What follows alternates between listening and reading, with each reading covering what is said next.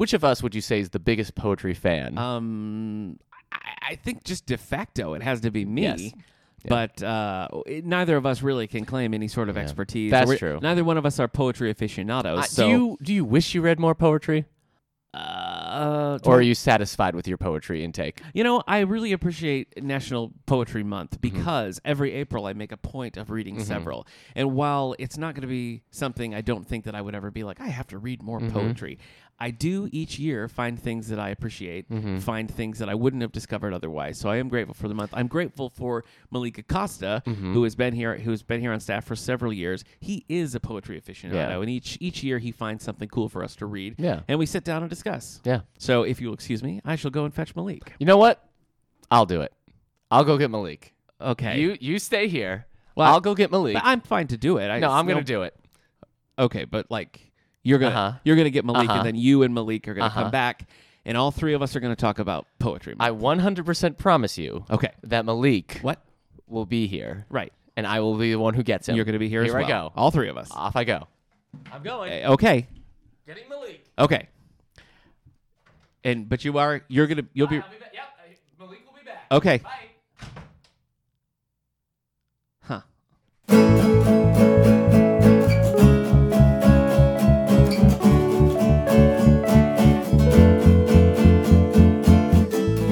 Welcome to episode 242 of the All the Books Show, recorded at, we're recorded remotely. All over the because place, yeah. Everybody is in quarantine. So Yeah, it's fun. We're being socially responsible and not recording us at the David A. Hale Public Library. That's right. Yeah. We talk book news, author news, and literary news in this new brave world that we're living in.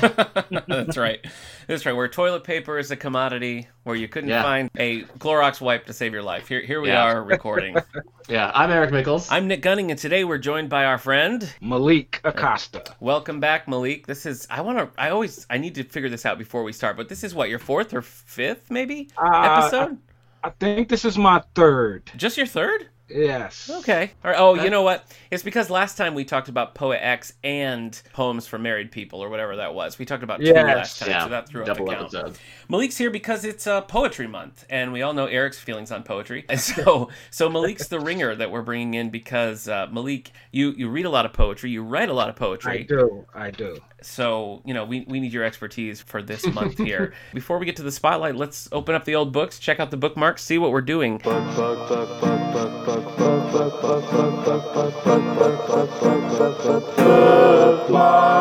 Malik, have you read anything interesting during this quarantine days? I did read the Sewing Circle. Oh, Oysterville Sewing Circle for our book club. Yes, I did read that, and then this one that we about to talk about, The Long Way Down. All right. Yeah, that book club is April 21st that we're just going to be doing digitally. It'll be available on Facebook or YouTube or whatever. So, all right, well, don't give it away how you feel about it now. We'll save it for the book club then. Okay. What about you, Eric? How's isolation treating you? Have you been reading a lot? Are you still trapped in that Patrick Rothfuss book? I am, but I also was picking up comics. It's weird. All the stuff that I like to do when I have free time is now I now consider it toxic or something during this, because it's like now that all I have is free time, it's like, well, I don't want to read right now. I know what you're saying. I feel like every choice I make is really like a choice of deciding not to do something else. You know what I mean? So I'm trapped in a constant feedback loop. Yeah, like Kendra, she's still working from home. Yeah. So when she's done at even at 2:00, she's then like, all right, now I'm going to do this stuff. And I'm like, look at her, just living her life. And what did I read? So I'm still reading The Wise Man's Fear by Patrick Rothfuss. Yeah. I read Spider-Man 5 years strong.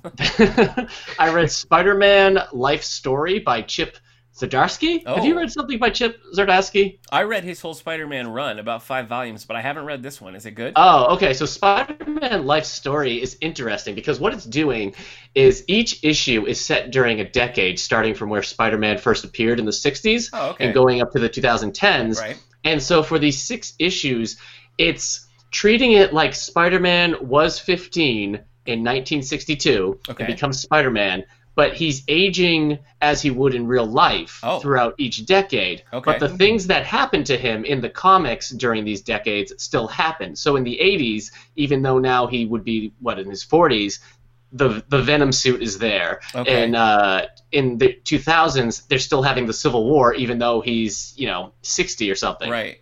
So it's just this whole like life story of Spider-Man dealing with all this stuff. It's interesting. It makes some weird choices beyond just that concept, but I liked it. It was really unique. It's definitely on my list because I thought his 5-volume run of Spider-Man was some of the best Spider-Man I've read recently. So yeah, it sounds cool. I know I shouldn't say this because it will turn you off of it, but it kind of reminded me of Superman's Secret Identity, because Superman's Secret Identity is also kind of like a Superman character living his whole life and everything. It's just, yeah, it's interesting. I've been reading Charles Soule's Daredevil run because I just needed a break from Chris Claremont's X-Men comics, Extreme X-Men. So I read the first 3 volumes of that. I'm still going. It's fine. The biggest issue in it is that there are 3 runs right before it that are really well loved. The Brian Michael Bendis, the Ed Brubaker, and the Mark Wade run, which is right before this one. And Charles Soule's first volume, it's basically like all that stuff is undone now. All the characters that we've met throughout are gone. His secret identity is secret again. When the biggest thing you can say about your run is that it undid everybody else's run, it's not so great. Right. I feel like I read you know what? I read the first. You have a review of it. And you like the art. I did. I liked the art, and I thought the story was decent. I have not read a ton of Daredevil. I mean, I've read Guardian Devil. I read the first batch of the Frank Miller run, but I think I only read the stuff that he illustrated, not even the stuff that he wrote. So I'm not a Daredevil aficionado. Yeah, well, I mean, if you are coming in fresh with this one, you wouldn't have any of these problems because the art is good. The whole like, everything's been undone doesn't really matter because you haven't read it. So exactly. Yeah.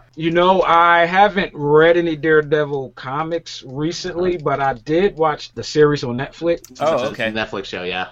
And it was surprisingly, it was really good. Really good. Well, I just rewatched Elektra for my 3 Nice Things podcast, where we say 3 nice things about a bad movie. And this was kind of me like, you know what? I need to get back to the good Daredevil stuff. So this is like a palate cleanser for Daredevil. See, a bit, yeah. I never really got past. I think I watched the first half of the first season. The violence in that show was just it's pretty gruesome. I can't handle it. I can't handle violence anyway. But that show was like, yikes. Gore is pretty gross. But when gore is dripping, I'm just like, I'm done. Yeah, that's an out. That's an out.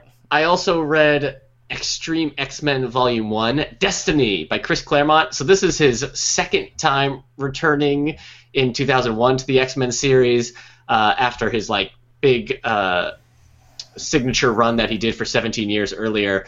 I actually read this as a kid. Like my dad got me this, and it's 9 issues, so it was pretty packed.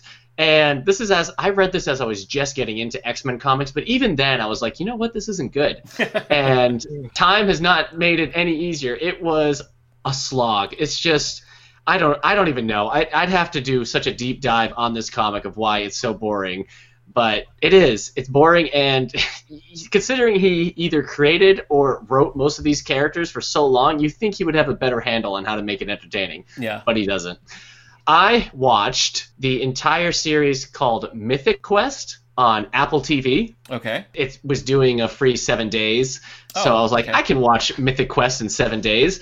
It's basically like this workplace sitcom about a video game company that has one of the guys from Always Sunny, Danny Pudi from Community in it. Oh, okay. It's basically just this video game company that has created this big multiplayer online game like World of Warcraft or something, and it's insanely popular, but it's a comedy about it all. So like the workplace comedy stuff is fun, the comedy stuff about video games, they have a streamer character on there that's the most obnoxious kid that you'll ever see. I'm looking forward to a second season because I think it will be better, but for the 9 episodes I watched, it was pretty good.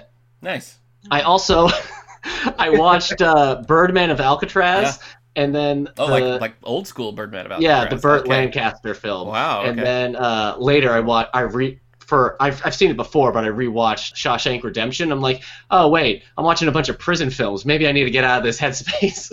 Yeah, I guess so. Yeah. I almost put on like Escape from Alcatraz. I'm like, you know what? No, it's fine. That's it. We're not all in a prison. Eric been diving in now. I know, yeah, seriously. Have you watched anything good, Malik, during this time? What did I watch? I haven't watched any new series. Okay. I kind of went back and watched The Witcher because. Oh, okay. It was The Witcher. Yeah. For me, it was really disappointing. Very disappointing. Okay. Interesting. Hot take. Hot take. Yeah, I feel like I'm the only one that's been pretty disappointed with it. Mm-hmm. I just the action is really dry to me. It's just not what I expected. I thought it would be a lot better. So I kind of went back to rewatch it to see if maybe I was just being a little biased because it was my first time watching it. And I only got through 3 episodes and I started rewatching it. But I had already watched the whole thing.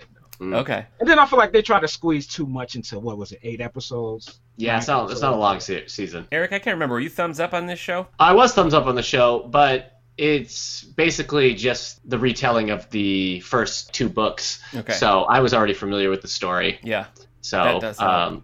But Kendra, who hadn't done that, she enjoyed it, and she didn't know anything that was going to happen. Like, a lot of people sold it as like, oh, it's like the new Game of Thrones, but it's not really like that stuff. It's I mean, even the books are just really different from their origin and everything, so. Yeah, strong fantasy kind of stuff. Yeah. I've done a little rewatching. I went back and restarted Arrested Development. Have you guys ever seen that? Have you seen that, Malik? Oh, yeah, that's funny. Okay. Yeah.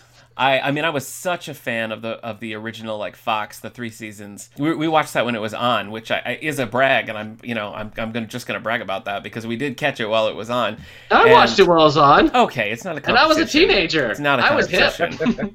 Anyway, and then we watched the 4th season when it came on yeah. Netflix, which I just hated. Yeah. But I've heard good things about the 5th season, so we were just gonna start the 5th season. But then I was like, it's been so long. I kind of want to go back, and I never actually watched the remixed 4th season where they like put it in a more linear order. Have you either of you seen this? No, I would imagine I'd be less interested in a linear season 4 because the non-linear nature of it was probably the only thing that was interesting to me. Yeah. So. It's a rough season, but I have heard really, really positive things about the 5th. So we're going back through and reading all that. But you sounded like you had something, Eric. What is it? Well, yeah, because movie theaters are closed and, the theatrical runs of movies are over until who knows how long. Right. Disney Plus put Onward out on the service a month after it hit theaters. Yeah. Yeah, so they did. We watched Onward the night it came out, which was nice. If you do have access to Disney Plus or a free trial or something, it was definitely like with everything going on, it was just a nice hour and a half or however long it was of like a nice fun movie. It's not up there with Pixar's best, but it was definitely like an enjoyable time with like Chris Pratt and Tom Holland playing brothers with some fantasy jokes in there that it made Kendra cry a little bit. It had some moments. It definitely was like a nice cathartic moment. Yeah. I agree because we have Disney Plus and that's like all my son watch all day every day. Mm-hmm. So yeah, we actually got that when we were surprised it was on there. Yeah. Yeah. I know they doing something where you can like movies that's in theaters. There's some, like the Invisible Man and Bloodshot. Yeah. They're like $20 though. Yeah. Yeah, they're like $20. I mean, that's still cheaper than going out to the movies. Definitely. Yeah. But yeah, it's some stuff you could still watch. Yeah. I purposely didn't take my son to it because if it's too sad, he just hates it. He's just like, no, I don't want sadness. And I figured this would be a sad one. Is that right? It is sad because the whole plot is that the 2 brothers are trying to finish a spell that will bring their dad back. Their dad passed away when the oldest brother was very young. And so the youngest one, who's played by Tom Holland, he wants to bring the dad back just for this one day so that he can even meet him. As the story goes, it's just kind of like sad with them trying to get there, but things getting in the way, so they're losing time because the spell is halfway through, so the 24-hour time clock is going. There's 1 or 2 crying moments, I think. So. All right. Well, what we did watch was Pee-wee's Big Holiday. You guys Pee Wee Herman fans? Probably not. I mean, I watched the show as a kid. Yeah. Pee-wee's Big Holiday. Yeah. I vaguely remember that one. Yeah, this is a new one. This is one that came out in 2016. There was like the Tim Burton one is Pee-wee's Big Adventure, and then there's Big Top Pee-wee. But I watched this new one with my son, and I mean, we both just laughed hysterically. So. Well, who knew there was going to be a fun new Pee-wee thing? But I watched that. I have been I've been doing a decent amount of reading as well. Read some graphic novels, of course, including some classic Green Lantern Archives Volume 2, which introduces a lot of characters. Like that run is super crucial. The 6 issues there because it's about to get real nerdy, Malik. So just buckle up. It introduces Tomari, it introduces Sinestro, it brings the Guardians back, and it's the first Green Lantern Flash team up. So it was a pretty cool set of runs. Eric, have you read any of this really old Green Lantern? I have not. It is so reminiscent of like 1940s, 50s sci-fi. It's more sci-fi than like current Green Lantern stuff, which is pretty sci-fi, but this has a very pulp serial feel. So that was a lot of fun. I'm currently reading, let's see. My son was watching the Mo Willems, who writes Elephant and Piggy and the Pigeon books and all that, was doing every day a lunch doodles thing, and he loved that. And when that ended, we tried to find another one. And Jarrett J. Krasaka, who wrote Hey Kiddo. Hey Kiddo, is the graphic novel that deals with drugs. Yeah, he wrote that. He also writes the Star Wars Jedi Academy books. He writes the Lunch Lady graphic novels. Anyway, this author is doing a daily drawing time called Drawing with JJK. So my son and I started watching that, and so I didn't realize he did the Lunch Lady. Yeah, I didn't either. But so we started reading Jedi Academy Volume 4, which is when Jarrett J. Krasaka takes over, called a new class. Because my son is loving the daily drawing stuff. So this has been pretty fun so far. I've never read any of these. I also started Michael Crichton's Dragon Teeth, because it's the only Michael Crichton audiobook we have on Libby. So I wanted to read a Crichton, and that was my only option, so that's what I'm doing now. And then randomly, and this is a weird one, I'm reading a book based on the USA TV series Psych, called A Mind is a Terrible Thing to Read, by William Rabkin. Okay. This is one that I've had on my Nook for, I feel like 10 years, and I've just never read it. And, it's slim pickings these days, so I was like, you know what? Let's do it. So I'm reading that, and then it's random. That's pretty much it for me. What do we got book news-wise, Eric? We haven't checked in on the New York Times bestsellers in a while. Yeah, you know what? I actually grabbed the New York Times bestsellers list for combined print and ebook fiction. Makes sense. Because I think that will give us a better look at right now. Absolutely. I don't know. People are still probably buying hardcover books online and whatnot, but maybe. Yeah, I'm sure ebook is actually where it is. But that means older books are through here, because this is stuff that would also be in paperback at the moment. Right. So we'll do the top 10 New York Times bestsellers list for combined print and ebook fiction. Take it away. What are people reading right now? So 28 weeks on this list is The Silent Patient by Alex McKillides. Theo Faber looks into a mystery of a famous painter who stopped speaking after shooting her husband. Yep. Quarantine will do that to you, right? I think so, yeah. Definitely. Number 9, Then She Was Gone by Lisa Jewell. 10 years after her daughter disappears, a woman tries to get her life in order, but remains haunted by unanswered questions. Mm-hmm. It looks a little spooky. Ooh. Number 8, I actually want to read this one, so I'm waiting for a discount, I guess. The Glass Hotel by Emily St. John Mendel. Oh, author of Station 11. Right. Yep. Years after an international Ponzi scheme falls apart, one of its victims investigates the disappearance of a woman from a container ship. You love Station 11. Well, yeah, I love Station 11. This description doesn't win me over, but I'm like, you know what? I'll trust her. That's good of you. That's good of you. Yeah, because Station 11 was one of my favorite books of the decade. I remember. Wow. I remember that episode. Yeah. Have to check that out. Number 7, American Dirt by Jenny Cummins. A bookseller flees Mexico for the United States with her son while pursued by the head of a drug cartel. Yeah. That one's pushed a little bit by controversy, I think is why that one's staying on here. But Number 6, In 5 Years by Rebecca Searle. A Manhattan lawyer finds herself confronting a vision she had when elements of it come to life on schedule. What? A Manhattan lawyer finds herself confronting a vision she had when elements of her vision come to life on a schedule. Okay. Yeah. I think she's had a prophetic vision, and when it starts to really take place, she's like, what? I wonder if this references David Bowie's 5 Years. Probably not. Okay. I doubt it. Number 5, The Lost Odyssey by James Rollins, the 15th book in the Sigma Force series. Oh, yeah. Catastrophic dangers might be set in motion when a medieval ship is discovered in Greenland. We did one of these for a book club, and it was not for me. I didn't like that one at all. Well, even just reading this, the catastrophic dangers, was like, all right, that sounds pretty quaint. Yeah. Yeah. Number 4, The Sinner by J.R. Ward, the 18th book in the Black Dagger Brotherhood series. Joe Early is attracted to a potentially dangerous stranger. Number 3, The Boy from the Woods by Harlan Coben. When a girl goes missing, a private investigator's feral childhood becomes an asset in the search. You said feral. Yeah, a feral childhood. Okay. Becomes so he was like an asset. He was like raised by wolves and now is a PI. Yeah, the private investigator. Okay. The Boy from the Woods. I'm in. So I guess this is if like Tarzan or Mowgli became a PI? Well, in the Edgar Rice Burroughs Tarzan books, he does become a secret agent by book 2. So, Wow. it can happen. Yeah, okay. Number 2, Where the Crawdads Sing by Delia Owens. Yeah. Well, you know what? Still? Hold on, because All right. we're not done with Reese Witherspoon. But in Quiet Town of North Carolina coast in 1969, a young woman who survived alone in the marsh becomes a murder suspect. So this is on, we've talked about this, this is on Reese Witherspoon's book club. And Ben Lehman, who does our music for this show, Maestro Ben Lehman, came at us on Twitter. Letting us know all the best Reese Witherspoon performances. Yes. And I guess he called him, Reese Witherspoon fans are called spoonheads? Is that what they were called? Apparently. Yeah. Well, number 1 is Little Fires Everywhere by Celeste Ng. Oh, yes. An artist upends a quiet town outside Cleveland, and this is now on Hulu with Reese Witherspoon. And Kerry Washington. My wife just finished watching Morning Show on Apple TV with Reese Witherspoon.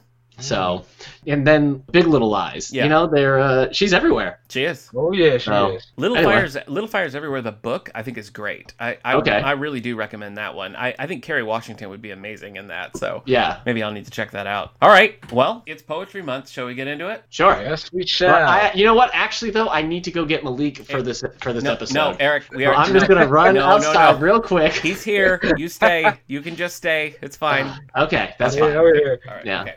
That would take a while. Yeah. You know what? I forgot my poetry downstairs, actually. No. It's fine. We're just going to talk about... You've already read it. I know you've already read it. Oh, no. That's right. I have read this one. All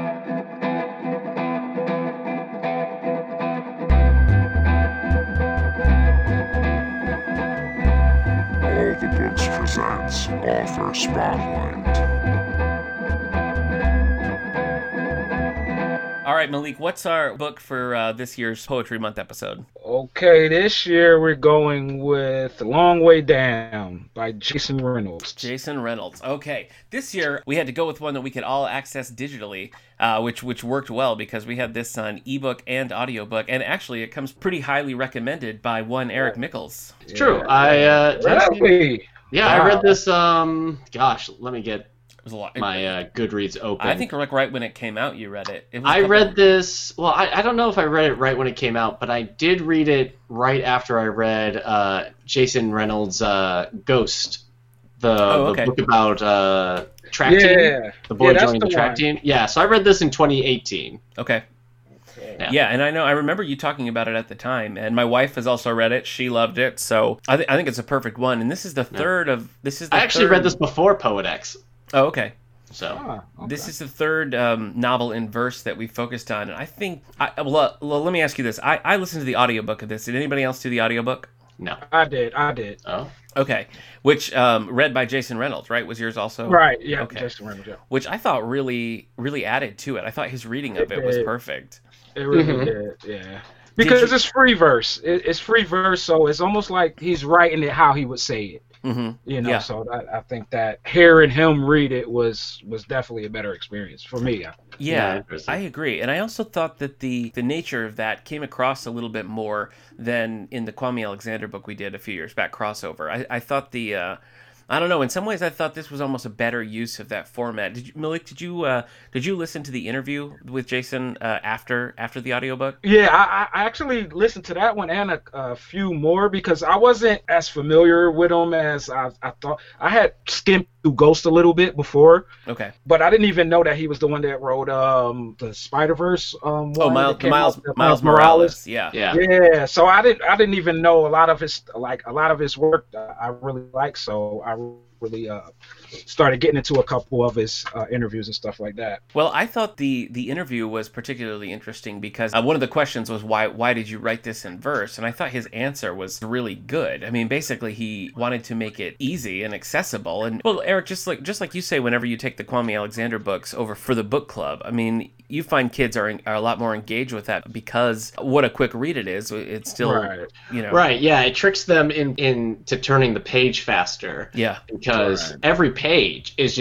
sometimes just like a standalone thing. Yeah. And so you think that you're reading smaller segments, but you're turning the pages just as fast. So it becomes a quicker read. Absolutely. Right. And I think it encourages you to continue on because, you're reading, you look down and you're like, wow, I'm already on page 40. Great. You really have that sense of accomplishment. But he was saying in that interview that he felt like this would be a way that people would feel like it was something they can actually do.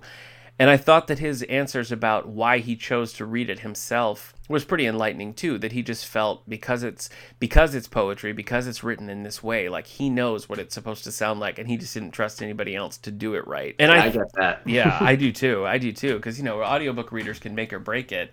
And this, I think, was also a little personal for him, too, as well. Didn't he? He had something about that in there, too, didn't he, Malik? He did speak a lot about a lot of the book being open to interpretation. Yeah. Like, a lot of people see it as far as, like, the end. A lot of people have different endings in their mind of what happened. Yeah. So that made me think, like, I think was pretty personal to him. Yeah, I agree. And I know that he said, and I think it was actually an NPR interview with him, he was talking about having lost a friend as a teenager and feeling that, like, pull for revenge. Right. And so this was sort of his way of working through that and also addressing the cycle of violence. The example he gave was that he does a lot of work with like inmates and that sort of thing, and he was saying that sometimes people are behind bars for a rivalry about something that they don't even know the root of it anymore. It's just, this back and forth that's been going on since the 60s, and some of the kids involved in this are, 16, 17 years old. So I think he was trying to address a lot of those issues in there and did it quite well. So let's talk about the plot. Let's just give a basic plot overview. Well, basically it's about a guy named Will.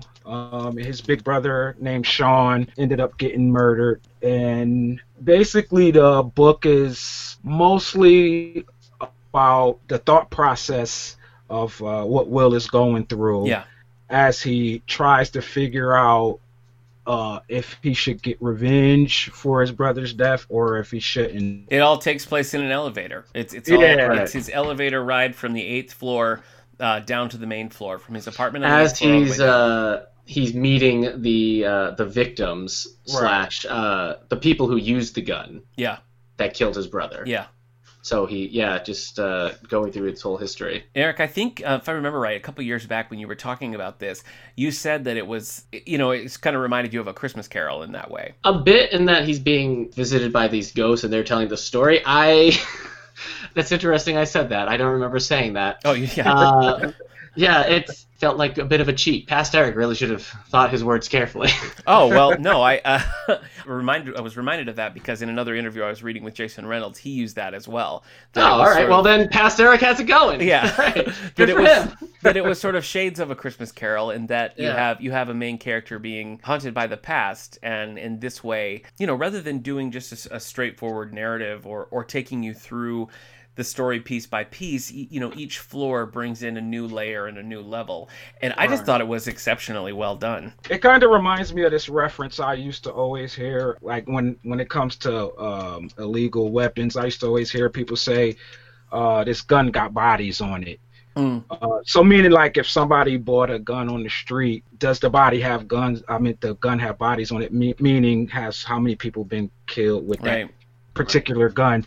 That's kind of what it reminded me of. That really speaks to the heart of what he's trying to say here, because his motivation is the murder of his brother, but part of what's in their background was how their father was murdered when Will was very young, and he doesn't have a lot of memories of him or anything like that. So this whole chain of events starts by an accident and a misunderstanding, but yet it continues like as the owners of this gun moves down, like this misunderstanding has led to like all these other problems. And so that was, I think Jason Reynolds' way of talking about the importance of just like taking a beat and like really thinking about this and not being motivated by sort of a blind revenge or jumping in when you don't really even know why you're doing it. I heard him say in the interview it is more like using your intellect and using your mind more than just the primal instinct of revenge, or a lot of people, like you said, a lot of it's just like even in the book it's misunderstandings. It's like senseless violence because people think what is the root of this or what's really going on. They more just reacting. Why do you think that the poetry form was so effective with this story? Like, how would it have been different if this book would have been just a traditional prose narrative? Well, for me, it's a lot. It's just more interesting, and in free verse and poetry, it's all about storytelling. Yeah. So I just feel like it's an easier way to get that point across as far as the process, rather than it just being like a novel. Yeah. Where you just feel like you're just reading a story of something that happened. It feels like more like you're inside a person's head. Right. Yeah, that's what I was struck by. Coming out in their words. It's very personal, I thought. Right. It has more of that. I feel like you connect more to Will and what he's going through because of that format than you might have if you were reading, a 200-300 page book. I think it adds a dynamic that feels like this is in motion. Like the story just feels like it's in constant motion and it's leading towards this big event. And I think it would have been. I think you certainly could have accomplished that in a prose story, but I think that it would have been a very different kind of experience, and I don't know that it would have been as impactful in a traditional novel. I kind of found myself when I was getting towards the end, almost like, what can the story? Because it was like almost at the end, and I felt like it wasn't a resolution or like an ending coming. So I was kind of like, is this enough room for a whole ending? Yeah. Well, and I think that's one of the strengths of it too, is because it's not wrapped up neat at the end. Like we won't give it away, but the ending is ambiguous. Like you were saying earlier, Malik. I mean, there's a lot of interpretations about what happens next, and I think that in leaving it that way, it's encouraging discussion. It's you can't really read this book without putting it down and then sitting there and thinking, what happens next? Like what's the meaning of that? Did all of these people that Will is seeing as the elevator goes, was that enough to shake this foundation that he has? Was it enough to have him, really think about his motivations and his actions, or is he just going to double down on it? And I like the more hopeful interpretation of that. I guess I hope that's where it's leading. But as we know in real life, it doesn't always end that way. So it's I think it adds a power to it to have it be ambiguous like that. Oh yeah, I think it kind of comes down to some people are very optimistic and some people are pessimistic. So it's probably going to be in between one of those two, what the interpretation is going to be for you personally. I do feel like out of the three we've done on the podcast so far, Crossover by Kwame Alexander, Poet X by Elizabeth Acevedo, and then this one here, I feel like Long Way Down best utilizes the format and really wrings everything out of it that you could possibly get. I think it's a great piece of work. I do too. I was kind of surprised when I first started reading it, because I was like, it was a little, sad. Yeah. At first I was like, it was like really sad, and then I was like, these things have to be talked about. So yeah, I definitely enjoyed it. Yeah, I did too. I think it's important too for like a younger crowd to get their hands on this, and like Eric's saying, it is something that a teen would be more likely to pick up and read through, because it is something that you can accomplish and it's less daunting. Eric, you said you'd read Ghost before this? I said that, and I need to retract that. Oh, okay. I read Ghost afterwards. Oh, I see. Okay. And Malik, you know what? I read Long Way Down because this won the Edgar Award. It did, yeah. And that was the reason I picked it up, because it won the Young Adult Edgar Award, and that's for mystery. It is, yeah. And so I was like, all right, I'll check this out. The plot and everything, he has these discussions on his way down in an elevator about the weapon that killed his brother and everything, and it winning that award. So I decided to check it out for that. And then I think I was just kind of surprised by what was actually the book, because it's not really a mystery. No. And so that award might be a little bit misleading. It's more of a, I guess there's levels of like a detective story in there, and that you're like retracing the past of the gun. Yeah. But yeah, it was interesting to see it had won that. Well, it won several things. It had almost universally positive reviews. It was starred in Booklist, Kirkus, Hornbook, School Library Journal, Bulletin for the Center of Children's Books, and all the awards it received. Let's see. It was a Newbery Honor, Coretta Scott King Honor, Prince Honor Book. It won the Walter Dean Myers Award, and it also, as Eric said, won the Edgar Award for Best Young Adult Fiction. It was long listed for the National Book Award and was, of course, a New York Times bestseller for quite a while. So this book has rightly received a lot of acclaim and positive response all around. So you both have, I mean, Malik, you said you kind of skimmed Ghost, right? Yeah, just a little. Okay. Yeah, so I'm not really familiar. The only other thing that I've read by him was his Miles Morales book, and I didn't particularly like it. So, Eric, tell me a little about Ghost. Ghost is I guess you could say coming-of-age story, but it's basically about a boy who, he ends up joining the track team. I can't remember what initiates him joining the track team, but he's kind of troubled, and it's basically showing how being on the team, being on this track team with other kids with some troubled history, they kind of like grow up and find a place to belong. So the coach is very much like, you either do what you're supposed to or you're off the team, and that starts to we follow Ghost as like that becomes like an actual threat to him, that like, oh, I don't want to be off the team now. And this is it's a series. It's like 4 books right now. Yeah, I'm looking here. The books are Ghost, Patina, Sunny, Lou. 4 books right now. Last one came out in 2018, so it sort of seems like it's the series is set with 4 books.